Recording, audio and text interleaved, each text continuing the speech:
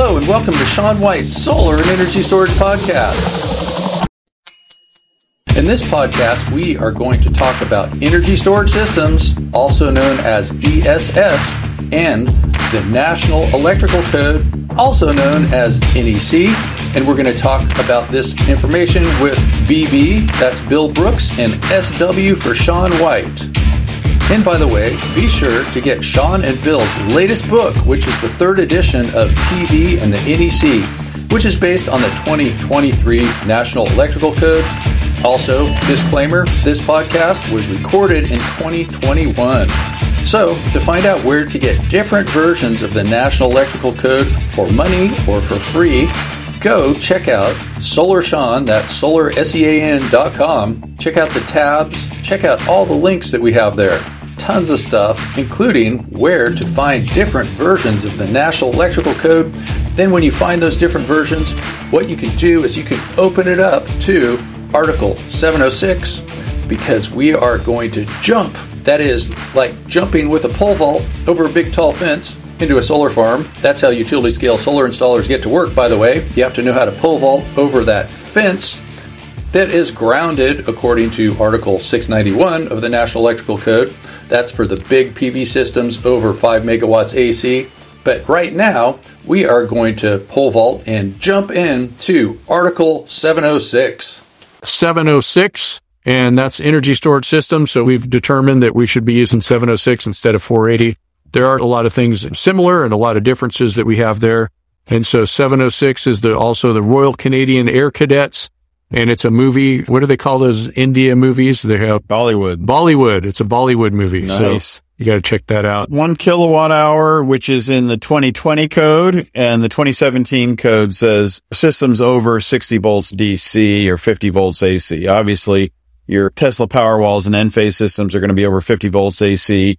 And I would argue that any of your systems that are out there today that are UL 9540 are going to fall under 706 regardless of these lower thresholds that are in the 2017 code. Yeah, because the energy storage system would be usually almost always including an inverter. Correct. So, I mean, it's 120 volts is way over 50 volts. Right. And 706 more strict than 480. Yes. Except you can build your own batteries that aren't UL listed. Informational note just talks about nominal voltage. You multiply your amp hours times your volts and divide by 1,000 to get your kilowatt hours. Yeah. And that's probably not what the NEC is for, but why not? Bill's favorite part of the NEC. Informational note, this subtle distinction between battery storage energy and energy storage system, just pretend as they weren't stupid enough to put this in the code. Sorry, my own opinion there. There is a distinction between Article 480 and 706. There was never intended to be a distinction. We were supposed to get rid of 480 from the beginning. And so now what we've done is carved out why we have Article 480 is for stationary batteries that are used for things like substation batteries and the like, and telecom batteries that are sitting there, generally kept at a full state of charge 24/7. And that's what lead acid's really good at. Lead acid is good at what we call standby use, only using it when you have to for backup power or in power outages and things like that. And that's how it's used in substations. And that's how it's used in telecom applications. It's not cycled every day at all. Whereas an energy storage system is a system that's generally getting cycled. So with a lithium ion battery, those are good at cycling. And with electric rates and things like that, there's some advantages to cycling them. Actually opening up some energy storage capacity in them at night so that we can put solar power in the morning, things like that have some very real value. And that's not something we generally do a lot with lead acid. So that's the distinction. And that's why the 2023 code is going to say 480 is going to be just lead acid batteries that are in stationary applications for standby power. And 706 is everything else. How did they even get that there on your watch, huh? Not on my watch. Those fellas over in panel 13 were smoking something that day. I guess they legalized marijuana in the code panel meetings. They did that after you went to bed, probably, or something. Just different informational notes about all the different standards that have to do with energy storage systems. And so we're starting off with 1973. That's for the battery. And I always get confused about this when I was first learning about it, because it says stationary vehicle and electric light rail. So they're talking about cars and trains also. But apparently that standard can be used for other things besides what we use them for, as we're talking about the stationary batteries. And then that falls under the umbrella of 9540. So 9540 is what the residential code is talking about. And so that would be the umbrella one, where a 9540 system would need to have batteries that are 1973, or this, you were telling me before too, that the 1989 could be for lead acid batteries, but they're not doing that yet. But yeah, well, if you get 1989, you can also get 1973. So the way it's going, 1989, let's call it a substandard. It doesn't mean that it's a lesser standard, but it's a standard even below 1973. So 1973, you could have something that's 1989 and then get it certified to 1973 and then get that system certified to 9540. Okay. So all these umbrellas under umbrellas then. Correct. So 9540 is on the top. That's what we're mostly looking for. Mm-hmm. And then to have a 9540, it needs to have something like a 1973. And this is the important thing to focus on here as an AHJ. We're not looking for all these other certifications. We're looking for UL 9540, and we're looking at the installation instructions that tell us what configuration is required to have a 9540 battery system. So it's not our jobs as an inspector to verify the 1973 certification of the battery. That's not our job. Our job to say, this battery must be used with this inverter in this configuration with this overcurrent protection in order to have a UL 9540 system. And there's always, in my experience so far, there is always a communications path between the inverter and the battery system when these are separate components. So if we have an inverter that's separate from the battery subsystem, like we do with the LG Chem battery or the BYD battery, those are two examples of separate batteries that happen to be UL 1973 certified. There's always a communications cable that connects the two, because the communications is a critical part of the 9540 to tell the inverter what to do and what's going on inside the lithium-ion battery in those cases. For instance, if you have a Solar Edge or a Sunny Boy storage, they will go get their system listed to 9540 with a battery, SMA, Solar Edge. They don't make batteries, so they'll go get something like the LG Chem, which is 1973 listed, and then they'll get those together listed for 9540. And so I've heard, for instance, what's happening with Store Edge from Solar Edge is they will be able to work with the BYD battery, but they need to get it listed as 9540 as working together. And so that's probably something we'll be seeing soon in the future from what I heard.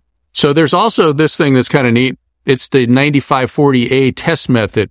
And so this is not to be confused with 9540. And what they do is they try to make it blow up. So if you like making things blow up, it would be kind of fun. They deactivate the protection of the battery management system until they get a thermal event, which is another name for a fire, and then they'll see how it burns. So if you're if you're into pyromania, that was the first concert I ever went to when I was in high school, back when the drummer had two arms. That's the 9540A test method. For a lot of these larger energy storage systems, they will be like independently tested and listed maybe in the field, feeding the grid or feeding your premises. And so that to me sounds like it's going to be AC all the time, unless you had a DC house. It's possible in theory to have a DC house, but nobody has one. There's no 9540 DC listed system anyway, so you just couldn't do it right now with equipment that we have. Right.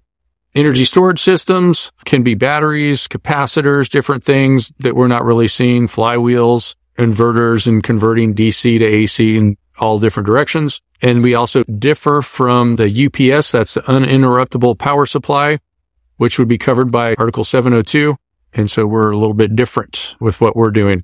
And then a flow battery, we could see these for residential, but is there anyone that's 9540 right now? Not that I'm aware of. They take up too much room. The physical size of flow batteries just doesn't really make a lot of sense in a residential application unless you had a farm or something like that where you had a lot of room.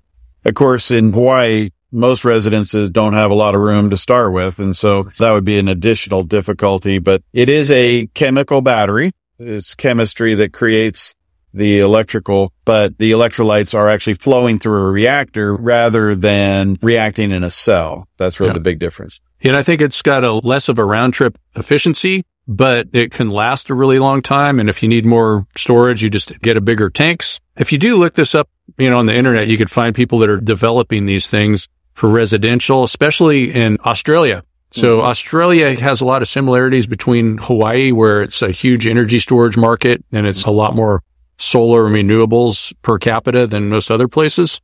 Now, you're going to see some flow batteries in some large scale plants in Hawaii. This is not to say that, larger scale systems wouldn't be using flow batteries, because they will, but you're just not going to see them in residential. Yeah, Nextracker's doing it. Inverter output circuit, just kind of like it sounds.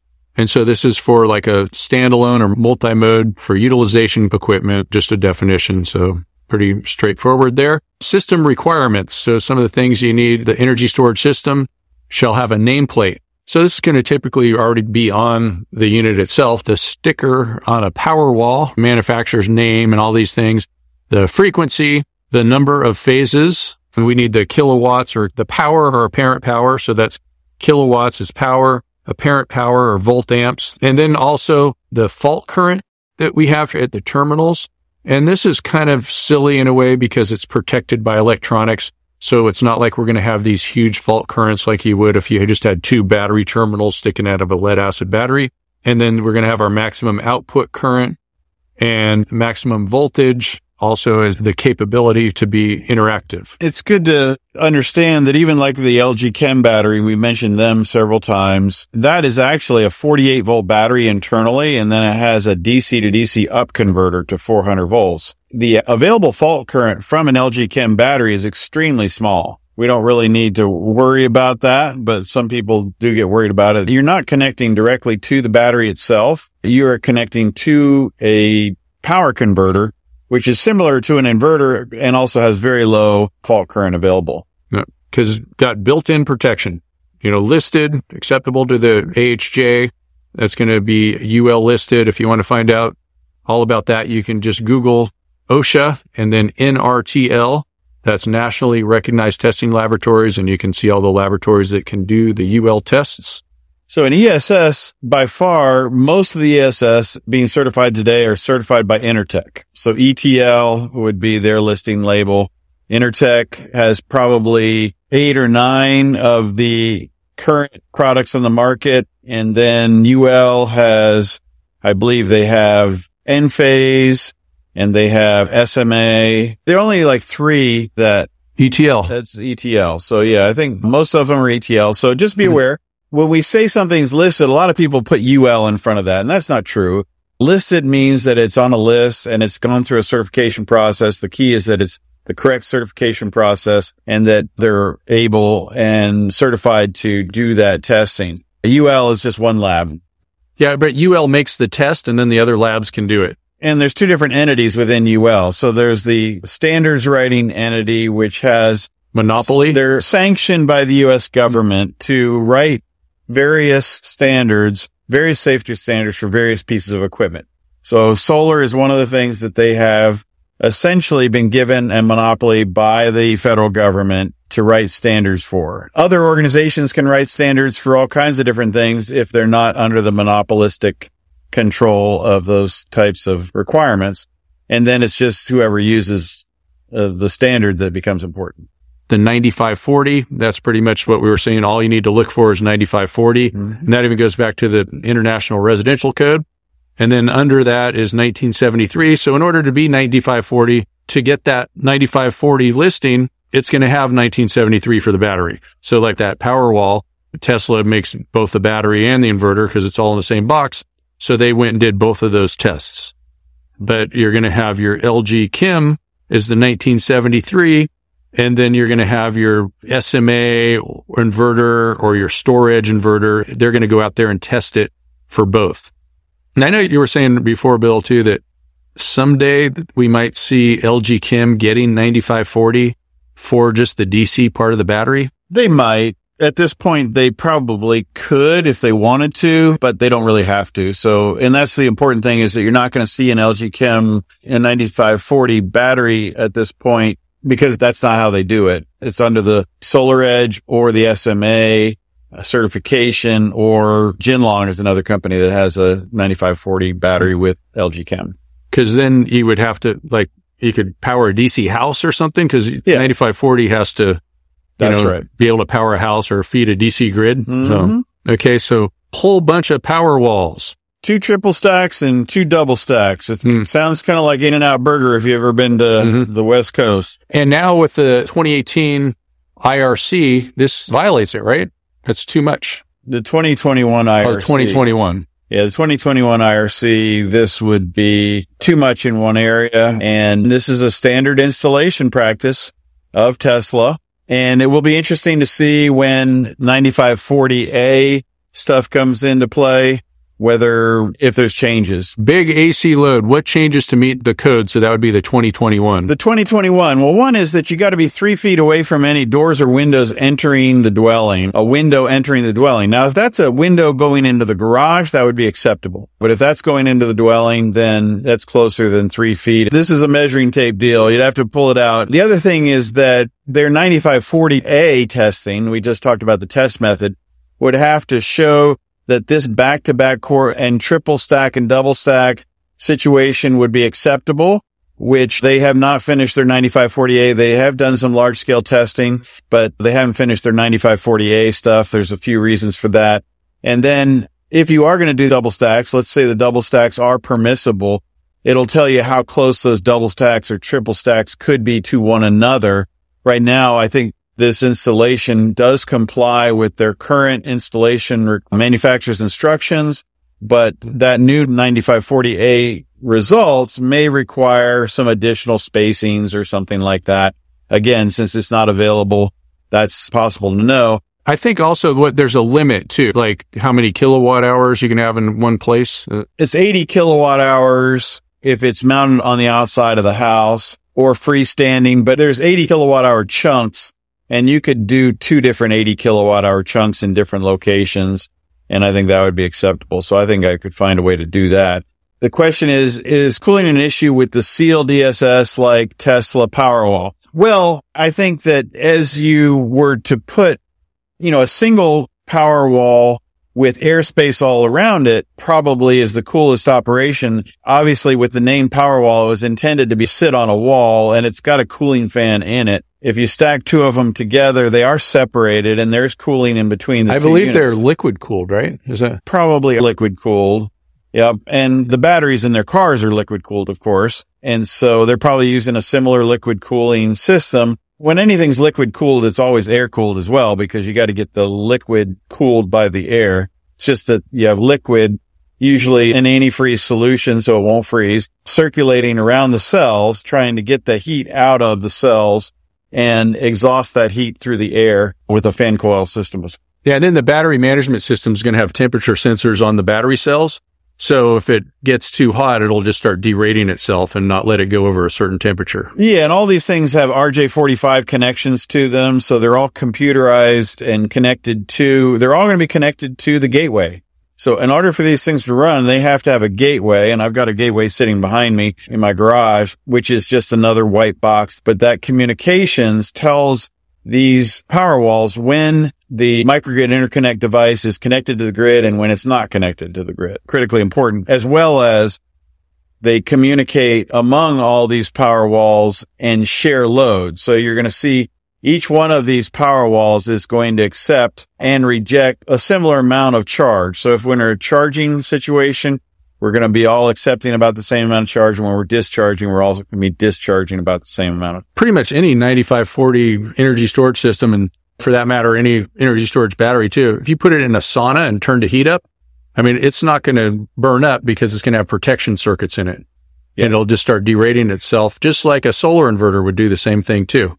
So there's little temperature sensors in there. It'll just start working at half power and things like that. Yeah. In fact, Enphase did that for fun. They had what they call an inverter barbecue, and they basically took their microinverter and ran full power into it from a solar panel, set it on a barbecue and turned the heat up and just watched it eventually turn off from overheating and then just burn up.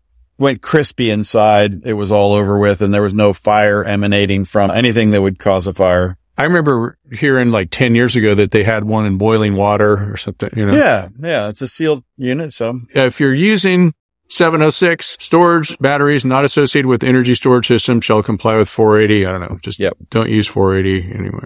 The maximum voltage shall be the rated energy storage system input and output voltage indicated on the nameplate or the system listing. So pretty much we're talking about coming out of the energy storage system. So we're looking at AC, right? Yeah. And this is where Article 706 still has some ways to go, because we have these energy storage subsystems like the LG Chem battery, and that has a certain voltage and capability to it. And that's interesting to know, because that's going to be going into another piece of equipment. But at the end of the day, the energy storage system produces AC power. And that's really the number that's relevant, even though the folks that wrote this, I know for a fact, were thinking about the DC side. All right. Disconnecting means we have all these different ways to disconnect in 706.15a, B, C, and D. We're talking about the disconnecting means, how to remotely do it, the notifications and markings, and the partitions between components. And just so you know what a disconnecting means is, it's a device or group of devices or other means by which the conductors of a circuit can be disconnected from their source of supply. So there's a difference between just the disconnecting means and the system disconnecting means. Disconnecting means shall be provided for all ungrounded conductors derived from an energy storage system and shall be permitted to be integral to listed equipment. And so the disconnecting means needs to be readily accessible inside of the energy storage system. And also, this one kind of contradicts itself too. It says it needs to be inside of the energy storage system, but then it says, if not practical to be within sight, then as close as possible and marked. So it's like, shall be lockable in the open position. So that means you could lock it off in the off position. And so in a 1 and 2 family dwelling, the disconnecting means or remote disconnecting means shall be in a readily accessible location outside of the building. I think it's sort of like they're trying to copy rapid shutdown. The 2014 NEC and earlier, rapid shutdown did cover the batteries, but then the 2017 NEC separated PV systems from energy storage systems, so we don't have rapid shutdown.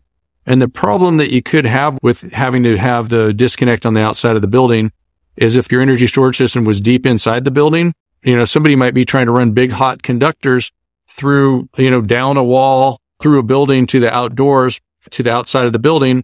And then they turn it off and there still would be like a hot wire going to that disconnect. That would be a potential problem. This is an area where the 2023 code is really going to have some, I think, fairly major changes and updates. The whole idea behind this 1 and 2 family dwelling thing is that primarily for firefighters. And again, like Sean said, it's kind of mimicking rapid shutdown. But the thing about rapid shutdown is in most cases an electronic process. It's not necessary to have load break rated anything in the process. And the 706 guys really never got that. They never understood the need for that. And so they did have a remote control option. The way it's written is it still has to operate a switch of some kind that is load break. And that doesn't make a lot of sense. And because it's much more expensive to do it that way. So we can turn inverters off.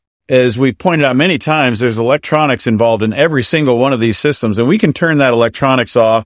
We can cease to energize circuits, which we do all the time on inverter systems when we're connected to the utility grid, when there's an outage and things like that. That's been fully acceptable for well over 25 years. These guys are a little bit slow on the uptake. And so you're going to see options from folks like Enphase and Tesla and SolarEdge coming out that say, if you push this button, we shut off all of our electronics and that provides safety. And I would encourage jurisdictions in Hawaii to accept those as meeting this particular option or requirement for 1 and 2 family dwellings, because the folks that wrote this really did not take into account these products and how they're being used and the electronics that are involved. And the 2023 code will have that in there explicitly, but it's the load break nature of these things that doesn't make a lot of sense in the requirements in the disconnecting means. Just something to take into account that you are going to see some really nice shutdown systems that are being developed for the 2023 code that will address the concerns of the fire service. Maybe initially you get the fire service involved so that they understand, and I would start approving those things sooner than later. When the controls to activate a disconnect means of energy storage system are used are not located within inside of the system, the location of the controls shall be field marked on the disconnecting means. That's typically if you've got it in a battery room or something like that, and you've got a requirement for the control to be outside, like it is in 1 and 2 family dwellings, then it's saying that at the disconnecting means inside the battery room, you're going to say that there's a remote activation somewhere else. The disconnecting means indicate whether it's off or on, and permanently marked energy storage system disconnect. So for one thing, if it's 1 and 2 family dwellings, you only need to comply with one. So we just need to have the voltage of the energy storage system, which is pretty much just going to be the AC voltage, because that's the output of the energy storage system. You wouldn't put the DC voltage in any case, right? Unless you were just specifying the energy storage component. Now, this is the language from the 2020 code. This exception was added in the 2020 code, but I would support it as being a good thing. Now, that being said, I think a lot of the energy storage systems that are out there, like Tesla and others, actually have this label on them anyway, because it's been a requirement of the 2017 code. But the 2020 code basically said it's kind of silly to have 2, 3, and 4 on these small residential size systems. So again, this is something where a jurisdiction would have to say, I'm okay with waiving that, even though I'm on the 2017 code, because it was seen as that was an oversight of the original code panel for needing those additional items. Just like with the output of any interactive solar inverter or anything like that, you're not going to have huge fault currents because they're controlled by brains, by electronics inside of there. And so all these things have to do with like huge fault currents, arc flashes, and then the calculation. Yeah. So notification and marking, this is that same sign that we've always seen for PV systems. So if electricity can come from both sides of a switch, you need to have that sign that says terminals on line and load side may be energized in the open position or equivalent. And I can't think of too many switches where that would be the case. But again, this is just saying where they can be energized from both sides. Yeah, because when you have an interactive inverter, you're never going to have it coming from, like the utility side, because it does anti-islanding perfect. So then this is another one about partitions between components. So we have circuits from the input or output of terminals of energy storage components. If they pass through a wall or a ceiling, then you need a readily accessible disconnecting means within sight of the component. And you can use fuse disconnect or circuit breakers permitted to be used. Connection to energy sources, we need disconnect. If a disconnect has multiple sources, then it shall shut off all sources when in the off position. Interactive equipment needs to be listed as interactive. Loss of system power, you need anti-islanding on an interactive circuit. That's pretty much just the definition of interactive. Unbalanced interconnections shall comply with 70545. Let's just talk about like putting a single-phase inverter on a three-phase service. That's not necessarily a bad thing. You have single-phase loads, and that would unbalance something. And in fact, if you placed things in the correct position, it would fix it. With solar inverters, it makes the voltage rise. So the voltage will go up because whichever way the power is coming from is the voltage will be higher where it's coming from than where it's going to. But it's a little trickier with energy storage because it goes both ways. So you could be having the power going into the battery, so it acts like a load, so you get voltage drop. If it's coming out of the battery, it will act like a source and it'll bring the voltage up a little bit. But unbalanced interconnections, in theory, I don't think that they should be banned, but why not have a three-phase inverter on a three-phase service, though? It makes it a little bit better that way. And I think actually in the future, it's possible that they could have three-phase inverters. I've actually even heard of them doing this in different countries where they would have a three-phase inverter that would balance out the different voltages on the different phases, even at night. But who's going to make one of those things unless there's some kind of financial incentive to make it worthwhile to do that? You're wasting money. If there was some incentive to do that. Connection to energy sources. If connected to other energy sources, then shall be in accordance with 705.12, 705.12 and 712. And if energy storage system can operate in standalone mode, then you need to follow Article 710, Standalone Systems, 690.10. And then we've talked about ventilation before. That's only for lead acid or NiCad. Nobody's using NiCad anymore. Things that would create hydrogen gas. A silly thing that they put in the NEC because it starts off, an energy storage system shall never exceed 100 volts between conductors or to ground. And then if you really think about it, every energy storage system you install exceeds 100 volts. And you probably couldn't even find one that's 9540 that doesn't exceed 100 volts because we're talking AC when it's the energy storage system. And that's because it'll be at least 120 volts or 240 volts pretty much.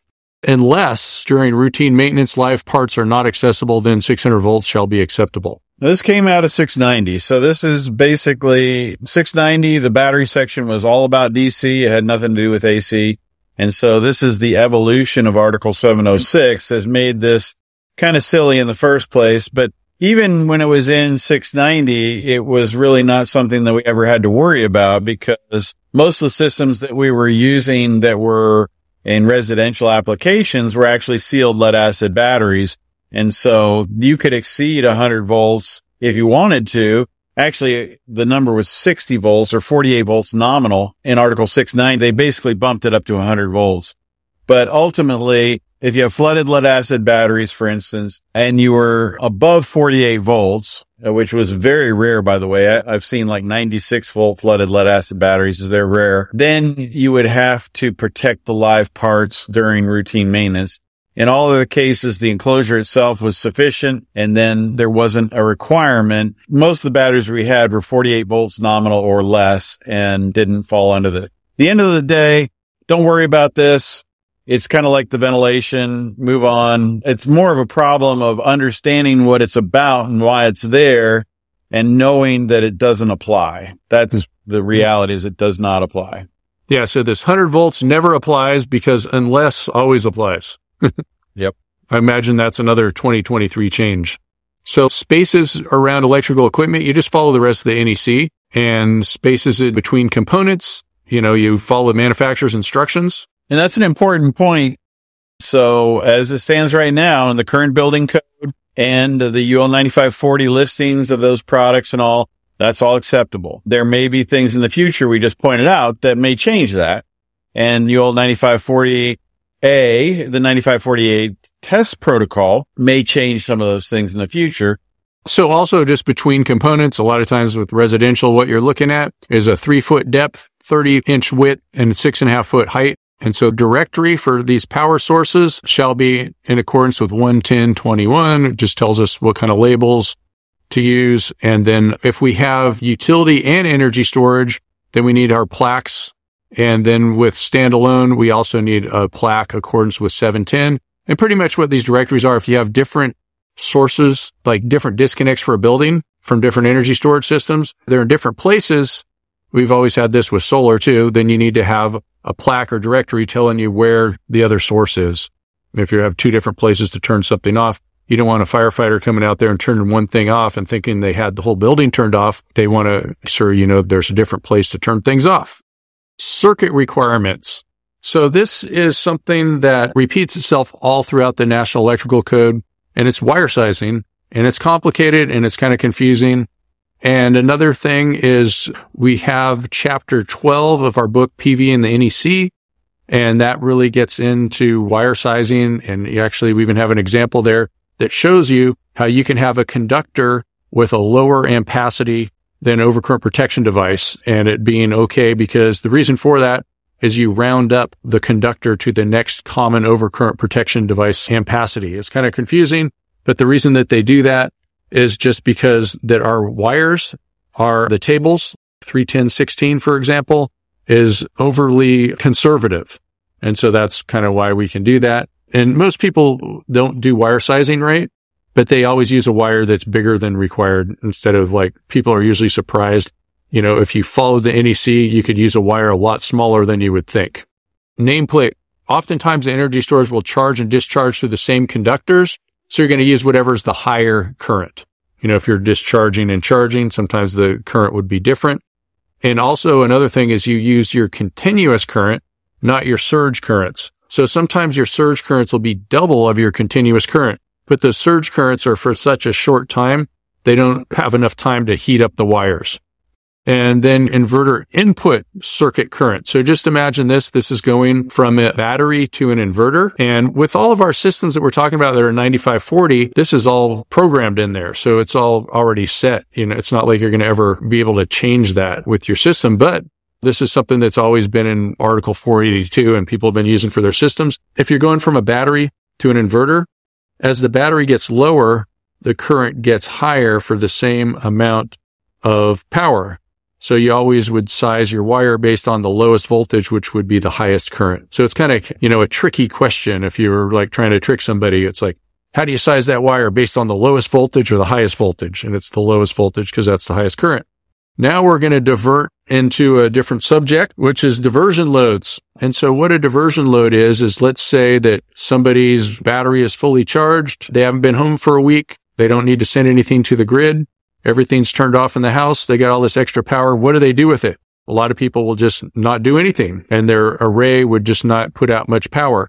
But some people, they'll have a diversion load. And in the older times, sometimes people would have diversion loads because they would be trickle charging their batteries. And this would just be a heating element that would be a diversion load. People were doing that with wind turbines and things like that. Other diversion loads would be electric heating element. Your hot water tank would be a really good diversion load. So that's like storing your energy as thermal. And then another good diversion load would be a water pump. If you were on a piece of property, a lot of times it's an off-grid system, they'd have a water pump for diversion load. There's a lot of rules about these diversion loads. Sometimes they call them dump loads.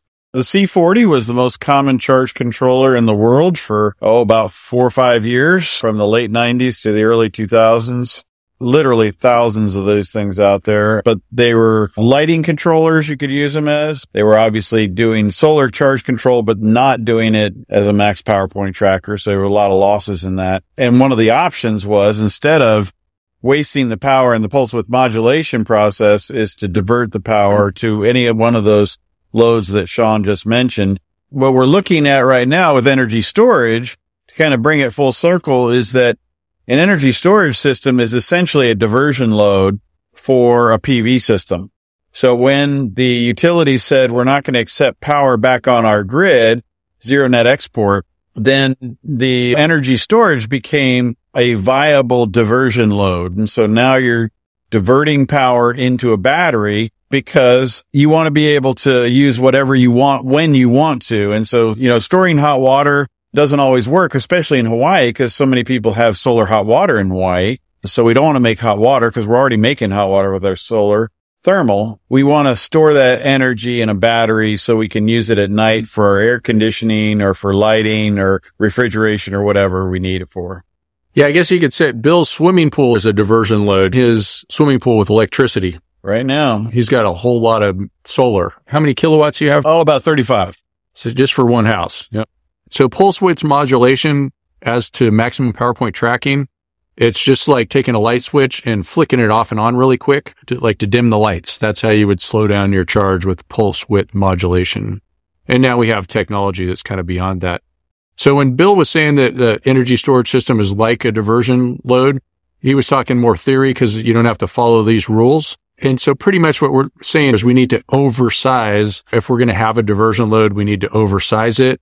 And you're probably not seeing a lot of these diversion loads where you are, but it kind of would make sense. These rules for diversion loads came from Article 690. So we wrote these a long time ago. We wrote these when the C40 charge controller was the most common charge controller out there.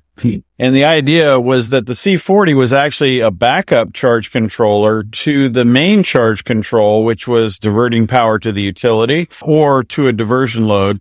And the concern was that if you were relying on a diversion load, we'd seen this happen in the field, and the diversion load were to break on you, then you could actually blow up your lead acid batteries at the time. And so we put some rules in place that just had a supplementary charge controller to kick in. And in fact, those C40 charge controllers, if they were set properly, would never operate unless there was a utility outage or unless the diversion load failed. Yeah, so pretty much what we're saying is the diversion load needs to be the right voltage, at least be able to support the voltage. And then the power and the current actually has to be oversized by 150%, and also the overcurrent protection with these diversion loads. Yeah, it could be AC or DC. Where the diversion controllers really got their start was with wind turbines, where wind turbines would fully charge a battery and then they would just have all this excess energy and they had to do something with it. And so they put it in a big resistor to keep the wind turbine from running away. That's what they was trying to do. Whereas solar, we can operate it at a different power point. So a pulse width modulator can basically just move the operating point on the solar to a point that's inefficient from the solar panel's point of view. And so originally all about DC, but it absolutely could be an AC appliance that we turn on with a relay, right? We could have an AC relay that turns on and off a window air conditioner unit, for instance. You're always doing some kind of dehumidifying. So a dehumidifier air conditioner would be a great diversion load that you would give you extra dehumidification during times when you had excess solar. Maybe you wouldn't want to call it a diversion load if you're doing something like that for a dehumidifier, because then you wouldn't want to have to oversize it by 150%. Yes, it's just an extra load that you would turn on and off. And there are a lot of software out there that can do those kinds of things just as part of a normal operation and are not integral to the energy storage system. And I think the point that Sean's making, which is a very good point, is this whole discussion about diversionary loads is when it's part of an energy storage system and a required part of the energy storage system, then you'd have to have meet these requirements. The nice thing about our AC ESS energy storage systems that are out there, we can do all kinds of control using AC type controllers and relay systems and things like that can turn things on and off. Our load control, that even if we didn't turn them on and off, it wouldn't cause the energy storage system to have any problems. We're trying to get the most out of our solar panels. That's what we're really trying to do at the end of the day. If we're trying to get the most out of our solar panels, we might elect to turn things on a day where we have excess solar and our batteries have reached full capacity. I almost think that this might be a little bit outdated, this oversizing things by 150%. Well, it's all about PV. But because also our energy storage systems, they're 95-40 these days, and I don't think this 150%. Absolutely. So let's get rid of it. 2023. Yep. If your diversion load is the grid, so if you have grid-tied battery backup, once your batteries are charged, then you send it to the grid with the PV system, then you don't need to follow all these rules. But yeah, I think there's a lot of good relays that you could use for turn on heating your pool, and all that stuff would be a great idea. So we got charge controllers and DC to DC converters that increase or decrease the current and voltage. The ampacity of the conductor shall be based on the maximum rated continuous current. We base the wire size on the continuous current. It's not going to be any surge current. Some people get mixed up too, because they'll take that there's a required ampacity for continuous current for something that goes for 3 hours or more, and they multiply times 1.25. This continuous current, this is just like the continuous current that comes out of the device, the inverter or the battery or whatever. But there's also the required ampacity for continuous current that some people call continuous current. They're doing wire sizing, and that's 125% of this. So there's a difference between continuous current and required ampacity for continuous current. Yeah, in most cases, residential UL 9540 style systems, the fact that this conductor sizing and everything like that is going to be pretty much set with the installation instructions and stuff like that. This might become more of an issue with larger systems and all, but be aware that your energy storage system is going to tell you what the maximum currents of the devices are. And, it might be 24 amps or something like that. And then you'll have a 30 amp wire that goes connected to that. And everybody knows that a 30 amp wire is 10 gauge conductors. And so a lot of this stuff is super simple on a residential level, very, very straightforward. And when we get into larger utility scale or say commercial industrial type applications, it might get a little stickier, but we're typically going to have engineers involved in those projects and all the rest. So I think there's a lot of detail that we're talking about here that's in the code, but at the end of the day, the installation instructions of these residential 9540 units are pretty straightforward, and the wire sizing tends to be pretty easy. Wow, wasn't that fun? Thanks for listening to Sean White's Solar and Energy Storage Podcast. To find out more, go to SolarSean.com. That's solar, SEAN.com. If you want to find out about Bill Brooks, his website is brooksolar.com with one S in between the Brooks and the Solar, just one S there. And you got Sean's classes, which feature Bill Brooks many times over at heatspring.com/Sean, or you can just connect to that link through SolarSean.com.